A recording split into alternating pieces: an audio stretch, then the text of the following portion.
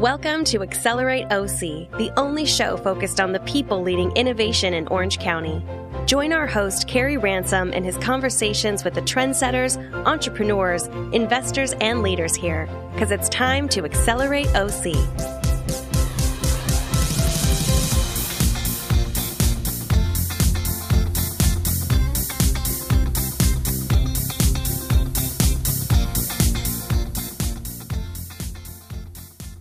Welcome to the Accelerate Show. This is Kerry Ransom. Today's episode is sponsored by OC4 Venture Studio, a new tech startup company building platform and community that we have put together here in Southern California. We've got a great group of first founders in the studio. And so if you're looking to meet some, you're looking for help with your startup, you want to get involved in the next generation of really interesting companies getting born and grown here, or you just want to be part of this community, you can go to oc4v.com to learn more. I'm super excited to have my new friend, I think somewhat new after a few conversations, Ian Hathaway with me on the Accelerate Show today. And before we get to hear from Ian, let me tell you a little bit about him. He's been multi-threaded in his career thus far. Founder, investor, he's an author, he's a professor, he's an advisor, just to name a few. I haven't even completed it. And he's currently also an executive at Techstars. He's a fellow at the Brookings Institution. He's a board member at the Center for American Entrepreneurship. And he recently co-authored a book called The Startup Community Way with his friend, Brad Feld.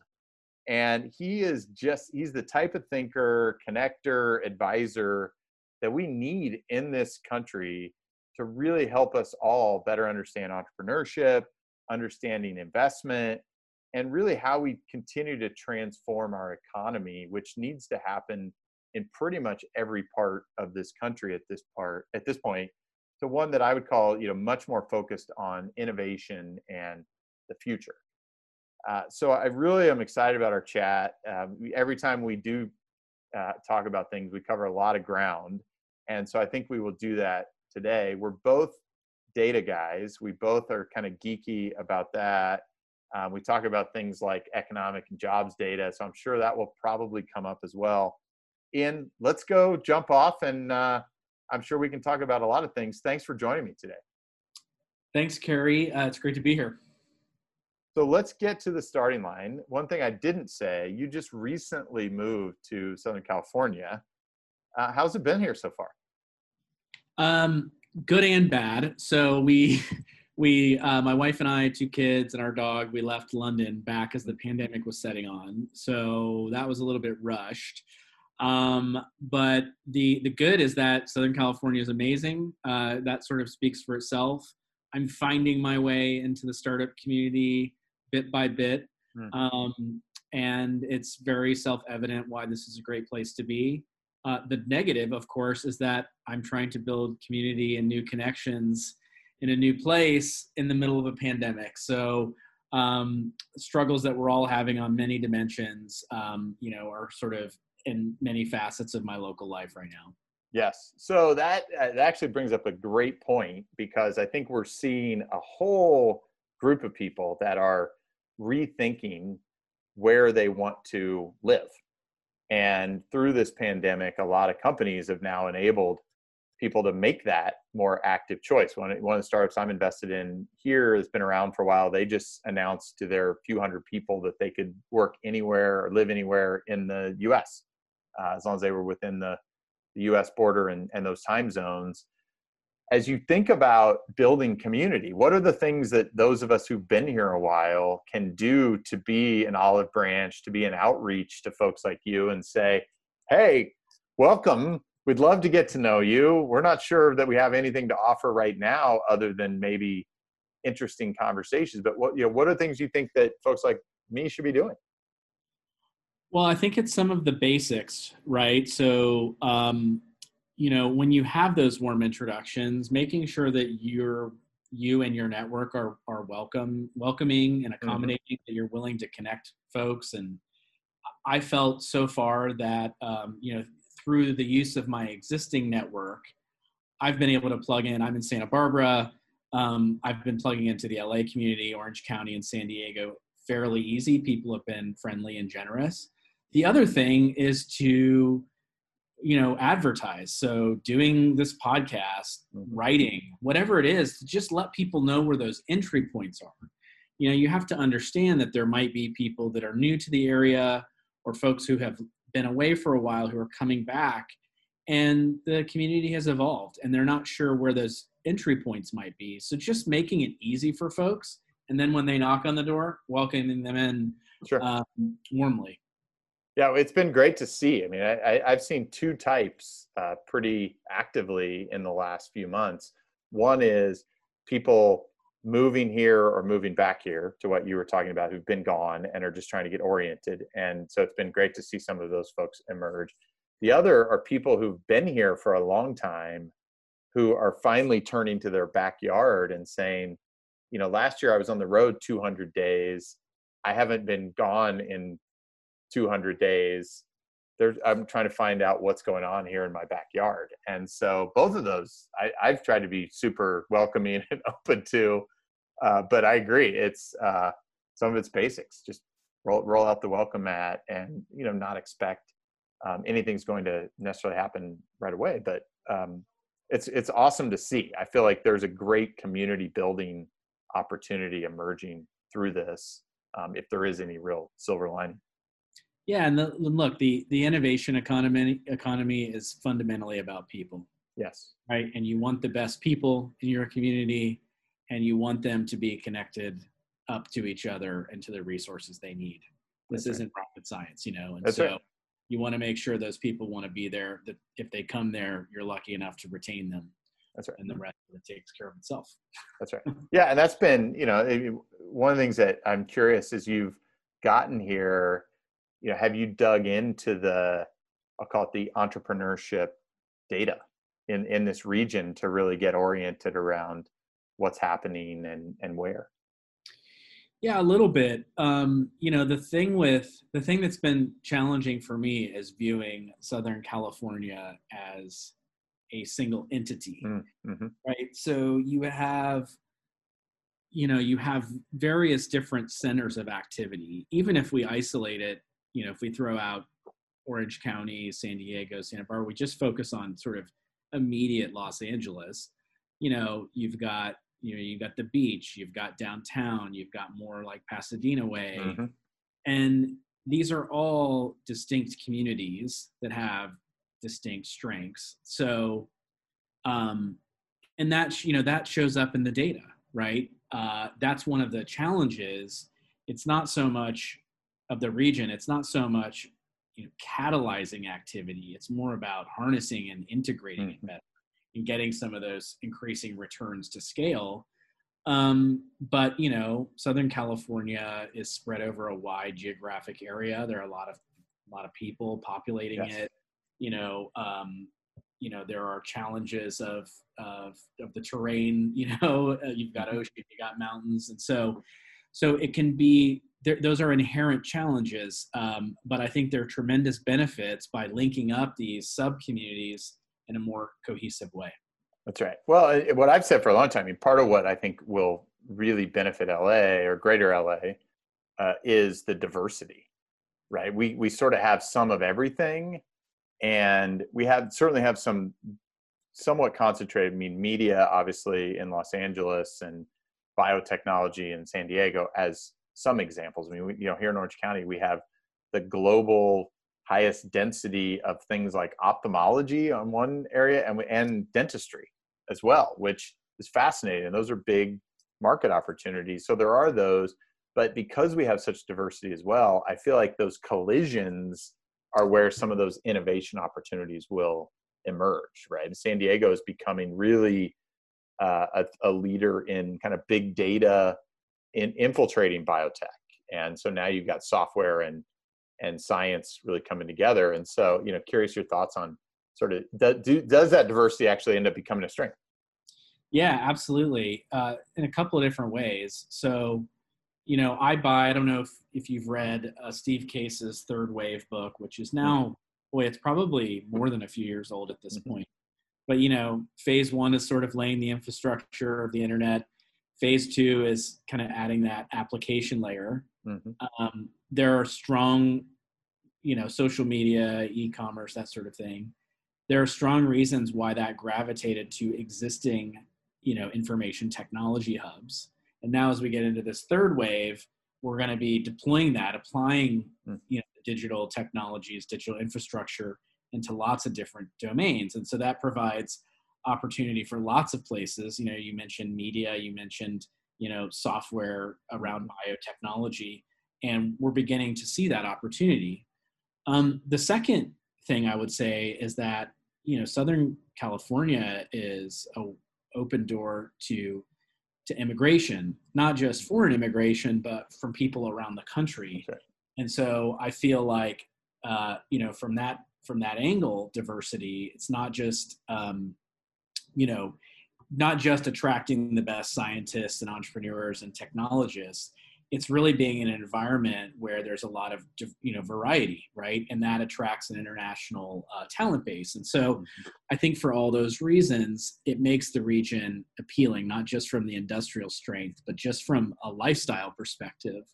That's one of the things, in fact, if you sort of look at lots of different data surveys on high growth entrepreneurs, it's not just that they want to go where the opportunities are. They want to live in interesting places. And part of that cultural fabric is, a diverse small business space, right?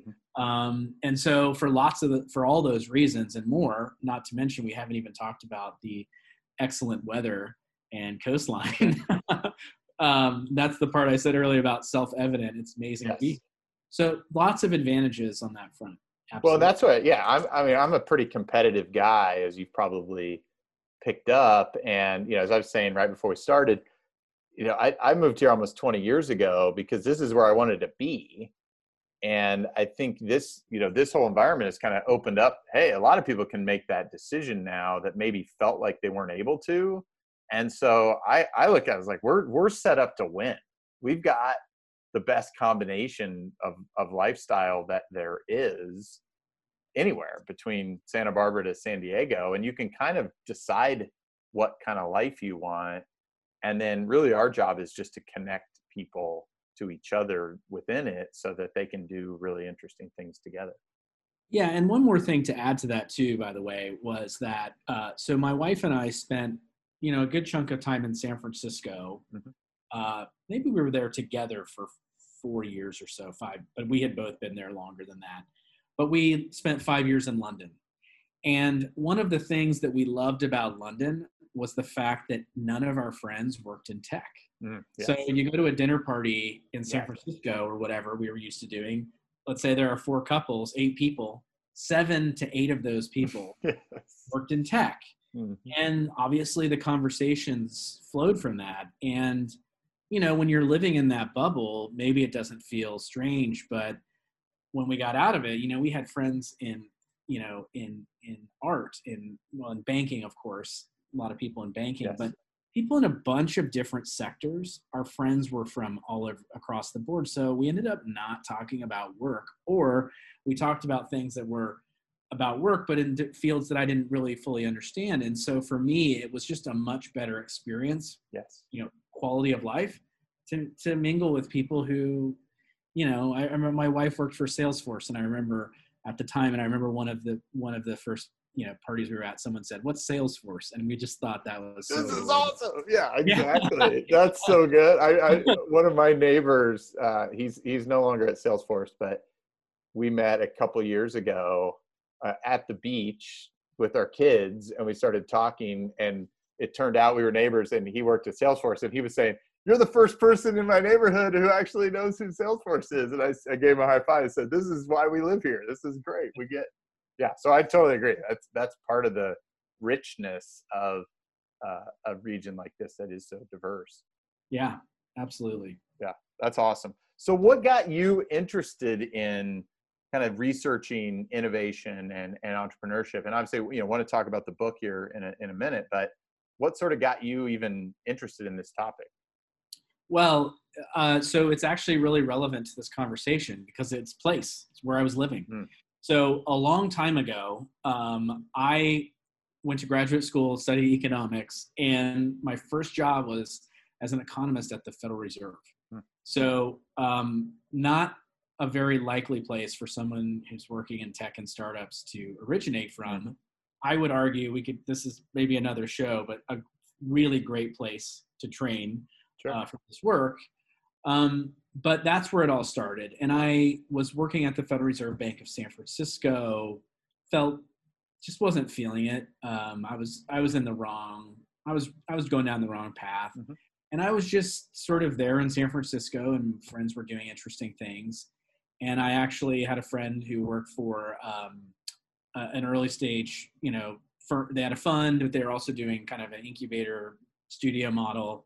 And they were also interested in other things. And I did some analysis for them, and they were like, hey, why don't we pay you this much money to do these things for us? And I was like, wow, that's more than I made all of last year. And then it just kind of snowballed from there. And I ended up building a firm, a consulting, it's kind of built around, it was a consulting firm around analytics and a couple other things that I ended up, sort of falling backwards into entrepreneurship through that path. And so, it was just a happenstance of being good at data, strategic thinking, studying markets, like these are all important things for tech, but just being in that location, it was this, sort of accidental collision, and, and then it went from there.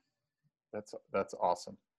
So let's go a little deeper. As I mentioned, you just recently released this book with your co-author, Brad Feld, called Startup Community Way. It's had a very semi-permanent place on my desk, actually open for the last couple months.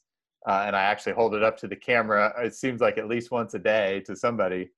And it's been getting, great reviews. I've found it super helpful, partly as a frame, whether I'm talking to somebody new who just got here or somebody who's been here a long time, people who believe you can sort of top down create these communities. There's so much that I feel like we need to do to just build better community and push our efforts here. Share a bit about the book as you think about kind of how it came to be, and summarize it just for my audience. And certainly I'm a huge fan and advocate for it, but from the author's perspective, how did it come to be? So I'll answer it in reverse order. I'll say Sure. what it's about and then how we got there. Yes. So it's about startup communities, right? Which are, groups of individuals who are in a place who are committed to helping entrepreneurs succeed. We talk about that within the broader context of an entrepreneurial ecosystem, which we draw the distinctions between these. Which I do like that you guys do that, by the way. Yeah, it's important to understand that different people and different organizations are trying to accomplish different things. Yes. They're responding to different incentives, different organizational structures, different timelines, a lot of different things. And it's important to understand that because it's, as you mentioned, there's this inherent friction between a number of different actors. So in 2012, Brad Feld, my co-author, wrote Startup Communities, which was sort of reflective of his experience being a member of the startup community in Boulder, Colorado. And, excellent book, like really framed and put this notion of a startup community on the map. Lots of practical tools, principles, guidance based on that Boulder experience, which sort of went viral. People all around the world picked that up and were trying to adapt those lessons for their communities. Yes. And so I think it's a remarkable text. You mentioned I've done some teaching. I actually used it as my textbook for a course on startups in cities for urban studies, economic development type people for graduate level, and that was my main textbook. A very practical oriented book. So Brad and I got to know each other around 2014. I joke say we were internet friends because we got introduced by email. We just kind of would share ideas and stuff like that. And around 2016, we were having this discussion about how we might do something together. And this was the idea. And the thinking was, well, look, startup communities have become much more, not only have they grown in scale and scope, there are just a bunch more people putting energy in Yes. this is like a centerpiece of regional and national economic growth agendas, right? This is the economic development of now, Yes. right? Absolutely. Versus the last generation. Well, unfortunately, we are still seeing some remnants, right? Well, of course, yeah. Amazon, But the Luddites, right? The holdouts, yes, Yeah. agreed. But this is Yeah. So we so the thinking was, I think, at a very raw level was, I mean, you'd have to ask Brad, but I think he wanted to do this with me because of that, economics and research background that I had, and just sort of, making it more dressed up in the framework, from a framework perspective, in the sense of it making it more defensible to, some of these, like large corporates or governments who wanted to engage but needed to see the proof, right? Which, as you know, is basically impossible in this work. That's right. And so that was and it was to do some other things, taking it more global in scope beyond Boulder, and correcting a few things. But I don't know. I mean, I think he wanted to do it with someone else. He thought I could, bring some fresh perspective he had seen my writing and my ability to do this work. And so we did it. And I mean, which is a pretty deep end to jump into with someone you've never worked with. In fact, we agreed to do this before we ever met in person. So that's awesome. So, yeah, so Brad and I have grown close over the years, and we can talk about that later, just because I think he is someone to look up to as a leader for lots of, beyond entrepreneurship. So anyway, so that was it. So we kicked it off in the spring of 2017. We followed a very nonlinear process, much like a startup. We thought we knew what we were going to do, on what timelines and what it was going to look like. We started building that. And as we thought about it and talked to more, customers, which in this case, potential readers, we realized what we had was not good. I mean, I'm sure we could have put it out and people would have bought it, but it wasn't really transformational. And that's what we wanted. So we scrapped it. I think we had 40,000 words. Most business books are 50 to 60,000. So basically threw away 2/3. Almost done. Yeah. And that sent us down this path. But what was really on my mind, and you hinted at this, was this just completely different orientation of the way entrepreneurs and community builders see the world versus these new types of actors that were they're not new to wanting to engage. It's just that it was being dialed up, right? The scale and scope. And it was being positioned as, too often, as one group got it and the other didn't. Meaning that one group was capable of understanding this way of viewing the world versus not. And that's not it. It's just that they didn't, again, like the right incentive structure, maybe the right matching, the right organization, right? All these things. And so what we wanted to do was to help bring those people over, convert them over to our side, by explaining the systemic properties of startup communities and entrepreneurial ecosystems, explaining why their inherent characteristics and behaviors that cannot be changed, that are, in fact, it's more than that the inherent uncertainty, nonlinearity, like that's where the beautiful creativity comes from. Yes. So not only do we not want to prevent that from happening, we want to stoke that. And just understanding that we're not in control. And so explaining this to people, dressing it up in a science so that people felt confident in what we were saying. The science is called complex adaptive systems. We can go down that track. But the point being to say, look, this is a real thing. There's a science that explains this. Oh, and by the way, those crazy entrepreneurs and community builders that you try to not listen to and instead try to do things your own way from the top down, you've got to start acting more like them, right? Instead of creating your own initiative, you think you have all the answers, maybe put some money behind these existing capabilities and or at least reach out to entrepreneurs. I mean, I cannot tell you how many communities, I'll use there's an example, I will not say where from, where there was this beautiful innovation center that I'm being shown. And I just asked a very simple question. I said, well, so what do the entrepreneurs think about this? And they just looked around the room like, well, we never even thought to ask them. So, yeah. So what do they want? That's right. Yeah. So there are so many lessons in this Mm. book that not only the book itself, but our creation of this book that will sound and feel a lot like creating a startup. Mm-hmm. Yeah, I've listened to some of the other discussions that you guys have had about the process of the book, and so I didn't want to spend too much time on it. But I know, you shared it that you guys kind of scrapped it part of the way through, the classic pivot that a lot of startups have to go through to survive. And I think what you guys ended up with is just so useful. And it's exactly, in a lot of cases, what I feel like I have to bring to the table to people to say, this isn't my opinion. This isn't my idea. Here's some evidence that shows this is, I'm not crazy. I'm not, as much as I sound like I might be crazy part of the time. And, a lot of the people that listen to this, I know just believe that, but that's okay. I'm a, crazy that I own.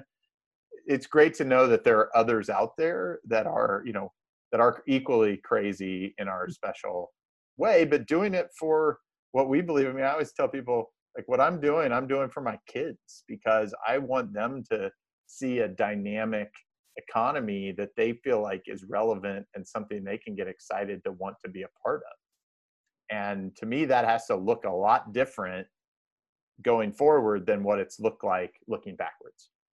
Yeah, and look, and there's two things I'll say about this, and then we can move on if you want. But the first thing is to say is that this is really hard work, Yes. And those folks who don't want to spend the time to understand this or do it the right way, they sure won't be upset at the results. They won't be upset at a positive result 10, 15, 20 years from now.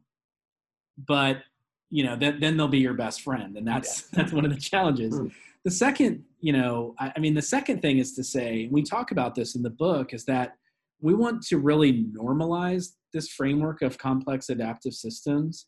I believe it's useful in business management, culture setting, for example. Yes. It's relevant to how you drove to work today, maybe less so with, traffic has kind of, plummeted a little bit. Mm-hmm. Raising your kids, like being at a family, a family reunion with lots of people who have complex histories, like all these things where human beings with free agency, with free will, interacting, achieving different goals. This is a complex system. Yes. And so instead of it feeling like this is a foreign thing to me, we want to say, no, it's actually everywhere around you. Yes. But when you go to your job, corporate innovation leader or city mayor, you immediately go into this like top-down framework. You're applying the wrong framework to, you're applying what we say is a complex or complicated system, a deterministic system framework on what is an inherently non-deterministic complex system. Yes. So just shift that focus. And that's what we want to do, is normalize this thinking. That's so good. And even, within that, would you agree though, that there are, within this complex system, there are some complicated systems that can be built or made more efficient within it, right? So as I think about, like, our venture studio is designed not to truly control outcomes, because every company is unique. We've built this from the point of view of, we want to meet people where they are. We want to try to help them be more efficient, be more effective, get there faster and cheaper than they probably can on their own. And there are some sort of better ways to do that than others. And experience is a big guide for that. But that is really more about just driving efficiency in something that otherwise, like, you don't know exactly what the outcome is going to be. But if you can give them more support and more help faster, there's probably a better chance of some success, right? So but that fits within a bigger overall system, is sort of how I tend to think about it. Yeah, absolutely. So you have a clear philosophy and process that's surfacing what the outcome could and should be. Yes. Right. And that's the clear difference. Like you can bring a scientific discipline to surfacing what the answer is, right? Or you can speed it along, or that's you right. can, you can't guarantee it. That's right. And you have to be willing to accept what that outcome is. Maybe the outcome is this: there is no market for this business. Yeah, but you can get there quickly, right? And inexpensively. One of the things that a lot of our team and founders have to hear me say all the time is, I don't ever have to be right. I like having a rigorous process by which we get some diversity, and we really go through as you said, scientific process for getting to what we think is the best answer, which may prove to be right. And I sort of don't care who it comes from, as long as we feel like we've done a rigorous job of trying to get to it. Yeah.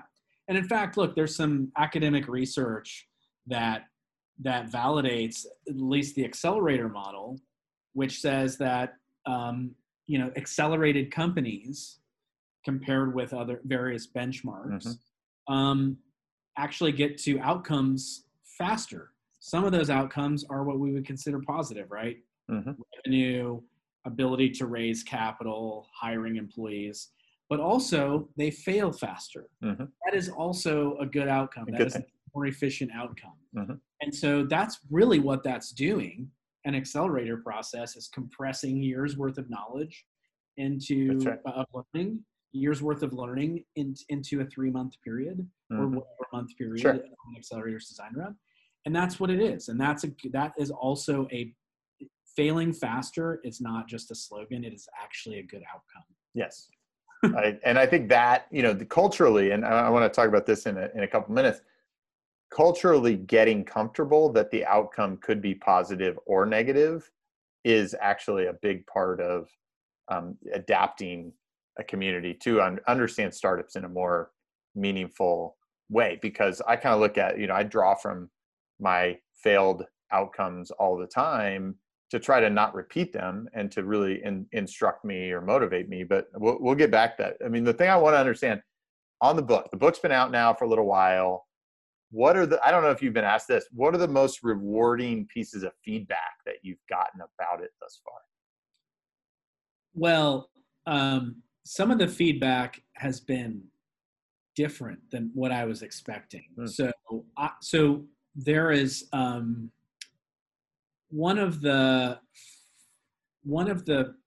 there's the 2 chapters early on. Actually, there's 3 consecutive chapters.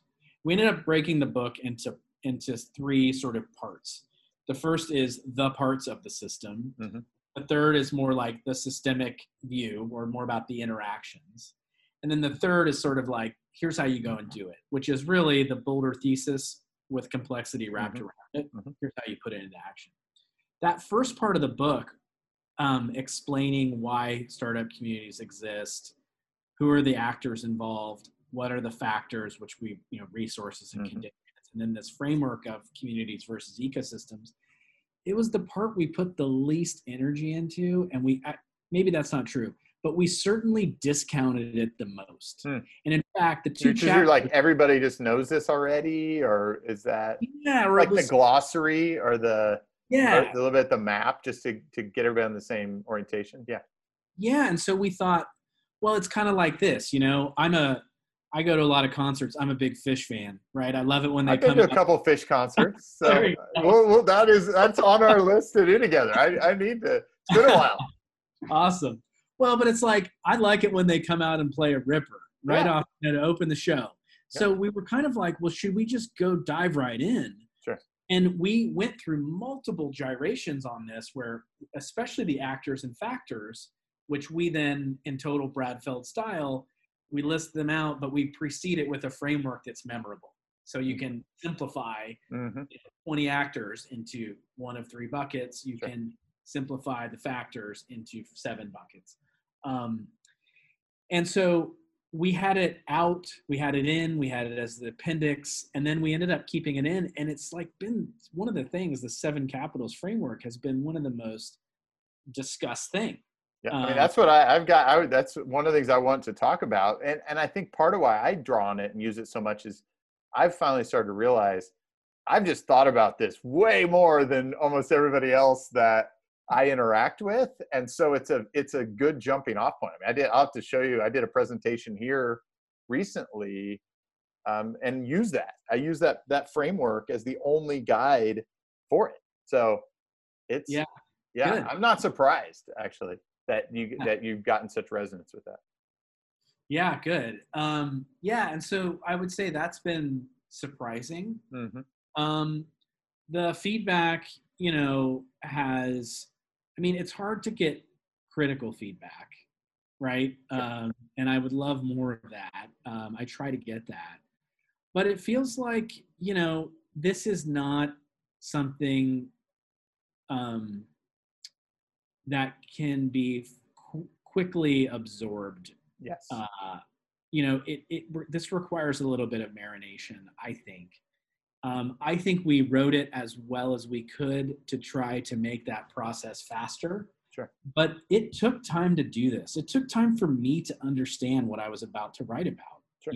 I realized that what I landed on was not something I knew really anything about. And so I had to spend time with it. And so I think we've compressed that process for people, and hopefully we'll make it easier and faster for them. But I think some of the more weighty stuff, maybe you can react to this, especially around the system stuff. It's super valuable, but it might take a minute to let it sink in. Sure. Well, I totally agree with that sentiment. The other, as I think about it, you guys talk about this in here, and I think Brad had at least referenced it in his first book, this notion of orientation, and it's kind of this always 20 years from today type of mindset. And so if you think about that I have to always take this long view, then really the book has to help me execute and orient over long term. So it really almost ends up being a reference book at the various stages of where we are. And so I think that's part of this is, it's kind of like if you were in school and you had a class on your life or something, and you study your entire life when you're 15, you're going to probably have to go back to that at various points along the way to like, what did we talk about in my 50s were going to be?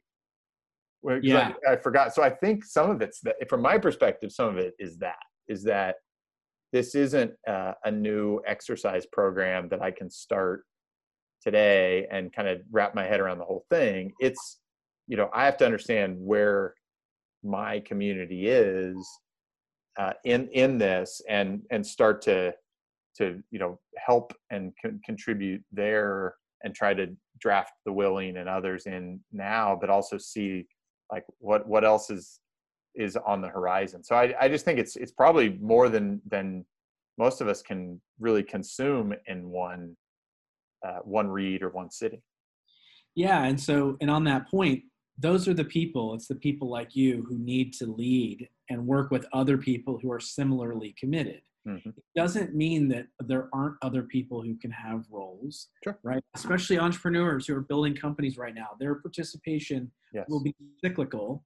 It should be that way, but there needs to be this sort of lasting infrastructure, the rails that carry it forward through those mm-hmm. cycles. And my appeal would be to newcomers, or maybe not newcomers to the area, but newcomers to the entrepreneurship space, to not try to just do their own thing if you have a funding source, but to search out for people like you, others we described, people who have been entrepreneurs, have credibility and connections in the entrepreneurial community, who are committed to building this thing for the rest of their lives in that community. Those are the people you need to empower. Yes. And you don't even need that many of them. It can be one or a few, honestly, mm-hmm. who can be change makers for the long haul. So yeah, I can't stress that enough.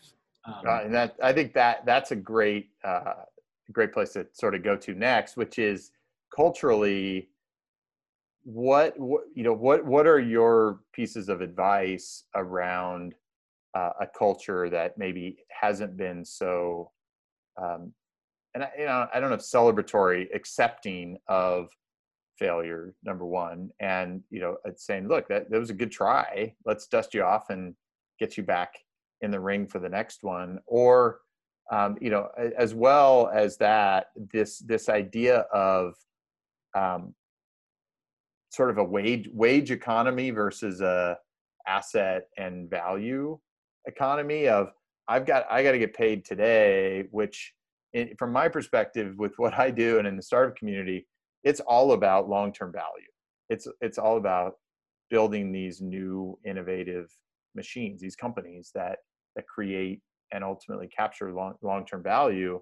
So how do you orient more people to that if they've been used to a transactional income economy? Yeah, so I think it's broadly about, I just think of top of funnel, Mm-hmm. right? So if you live in a community that has generally done well um, in industries that thrive on the allocation of scarce resources rather than abundant resources, Mm-hmm. of course, these are zero-sum industries, right? Yes. Like real estate. Yes. There's That's only it. That's right. there's only so much to go around. Yep. Right? We don't all become wealthier by sharing our real estate. So that's an easy thing. It's easy to understand, but it's difficult to change, right? Mm-hmm. It's simple, but not easy. Yes.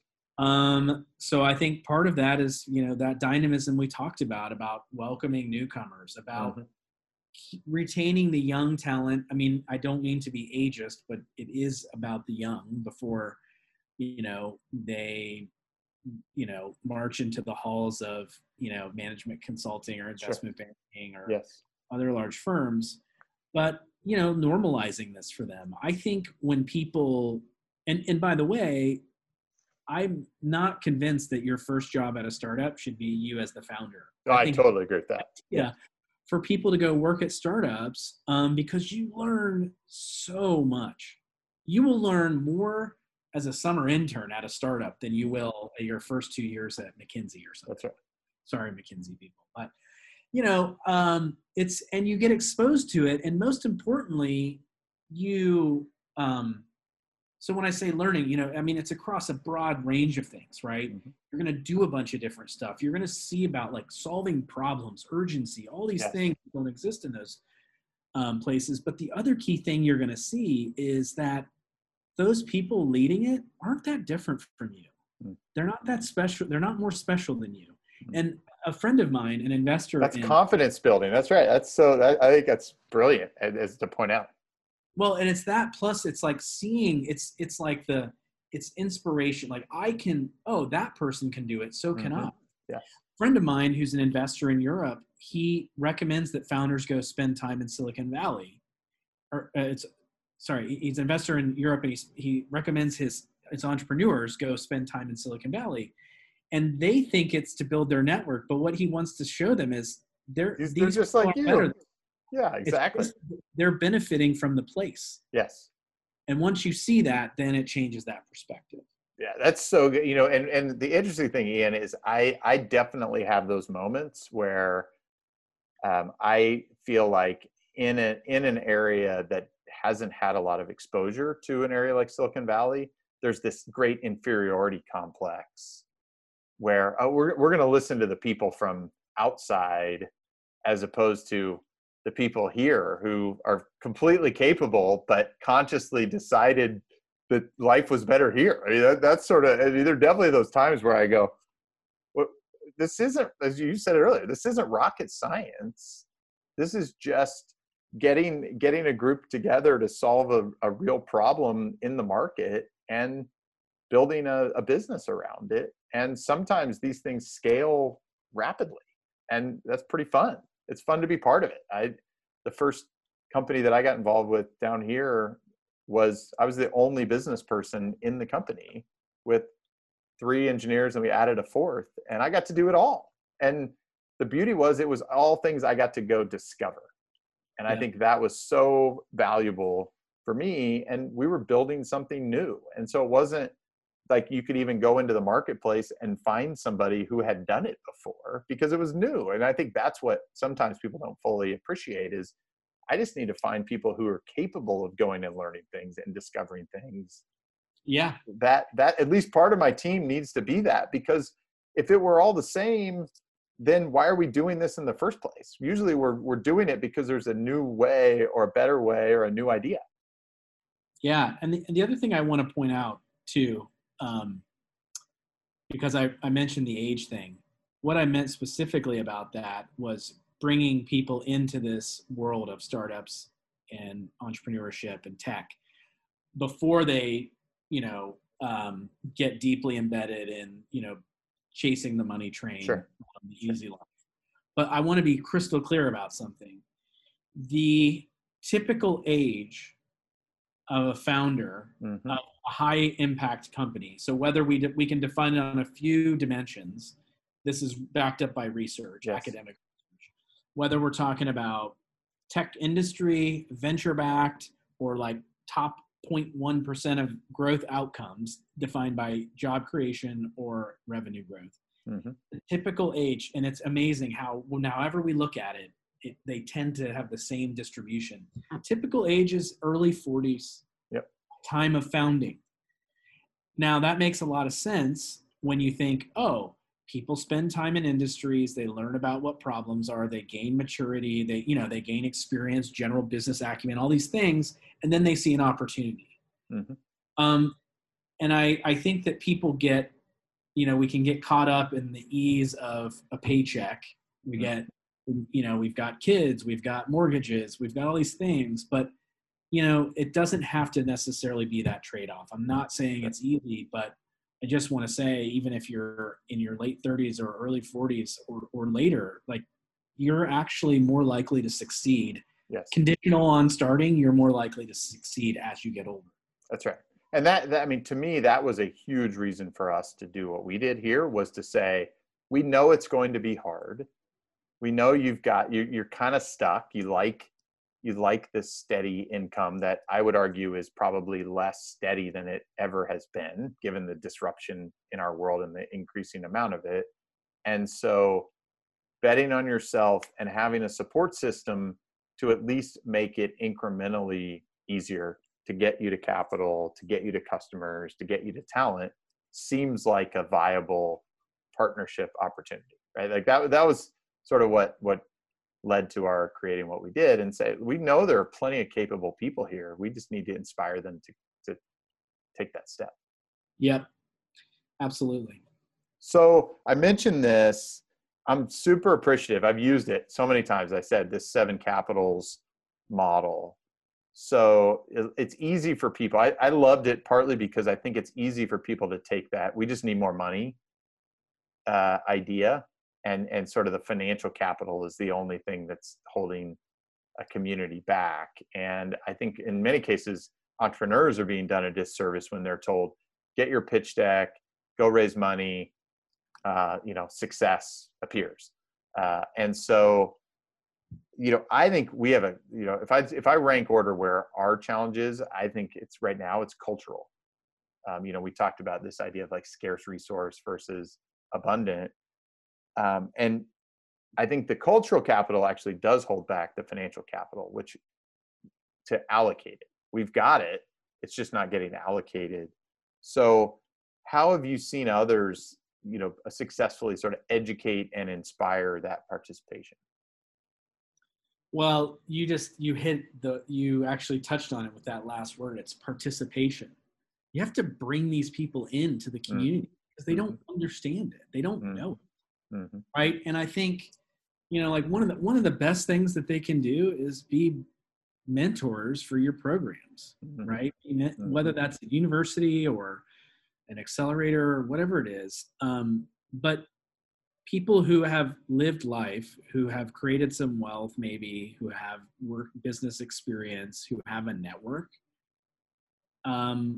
assuming they have the right, sort of, I'd say, constitution, right? Being empathetic. Yes. The ability to be empathetic, the ability to be curious, the ability to make it about the entrepreneur. They have so much potential to offer that they don't even realize it.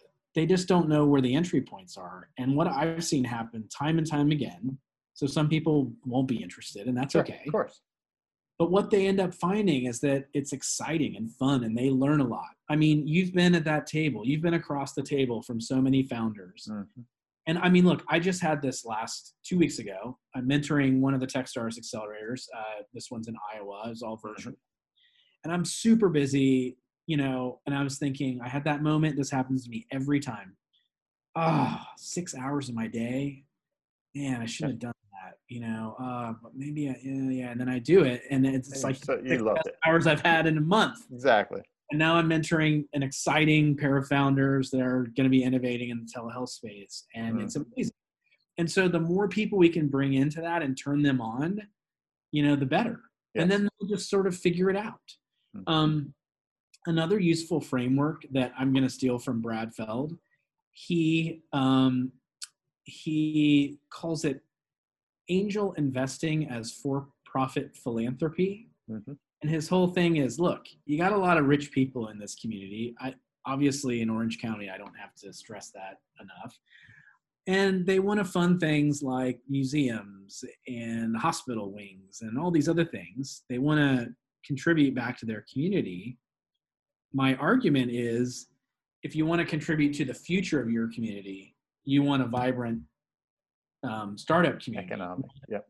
Yeah, you want to produce these locally grown companies that will employ lots of people and keep this thing going. By the way, if these companies fail, it's similar to a tax write-off for a charitable donation. So the problem is that they don't know how to unlock that. So even if you're able to turn those people onto this idea, right, they need a mechanism to do that, right? Being an angel investor is hard. Yes. Doing it well is really a full-time job. It's hard to do unless you really know what you're doing. And so providing them an avenue to do that is super, is super valuable. Yeah, so that's so good. That's kind of it. I guess basically what I'm saying is it's just exposure, right? And normalization. Yes. And some people will like it and some people won't. That's right. So let's turn, another player, corporates. How do you, in a community where maybe you have a good number of companies that are older generation type companies, they're not used to working with startups. What role do you see them playing that's productive in startup communities?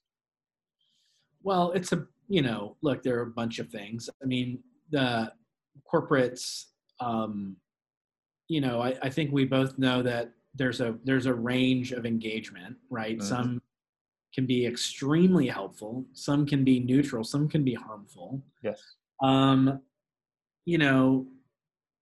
I guess it's sort of, I look at it in a couple of ways. There's the difference between the corporation itself as an entity, which, maybe it's everything from active corporate development function.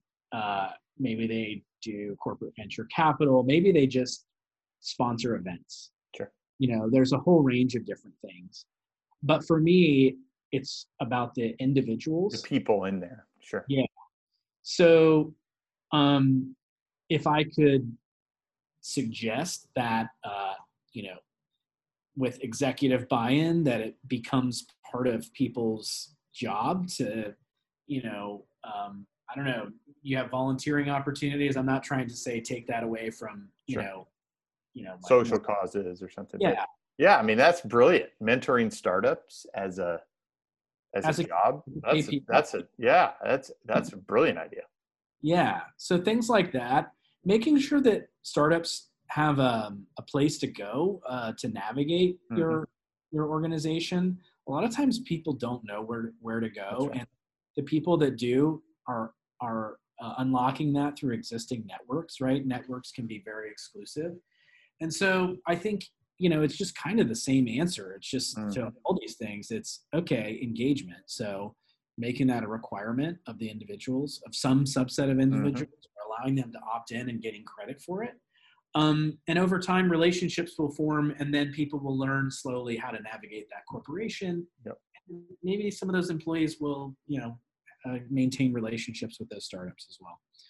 Amazing. Well, Ian, I know you have to go. We're going to schedule part 2 of this because there's so much more to talk about. But before we go today, one of the things I always like to end with is that sort of piece of advice or key lesson.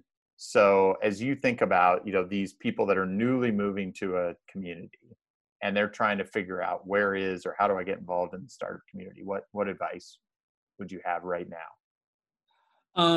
Well, first of all, find those nodes, right? This is a fun little thing I like to do when I go to a city. If I have extra time is, let's say I'm in, I don't know, Provo, Utah. I'll type startup Provo or entrepreneur Provo. And I try to find out who the women or men are who are showing up, like as bloggers, running organizations, whatever it is. There are things that pop up, right? And if it is a vibrant startup community, it should be very easy for me to find those people, to contact those people, and for them to respond to and accommodate my visit. That doesn't mean they're going to clear their day and show me around town. It might mean they make an introduction, but find out where those nodes are. It's very easy to do. The second thing to understand is that this is a community, and you don't just show up and expect to get. So the best way to get involved is to find ways to help other people, trusting that over time that will serve you well.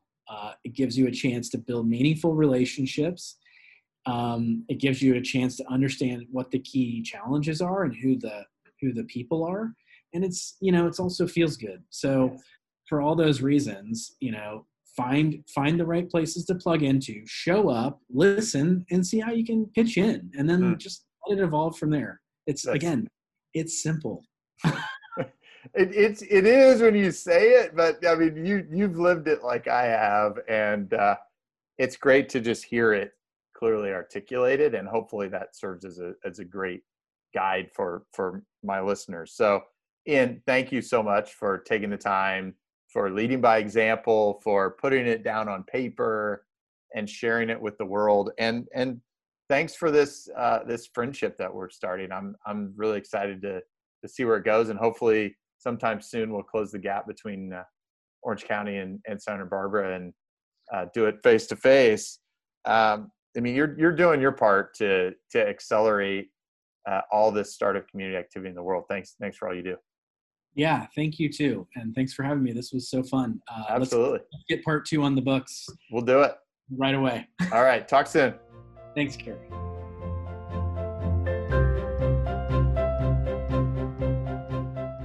You've just listened to Accelerate OC. Join our live recordings every Tuesday morning at accelerateoc.com, or listen, like, and share anytime from your favorite podcast spot. Let's accelerate OC together.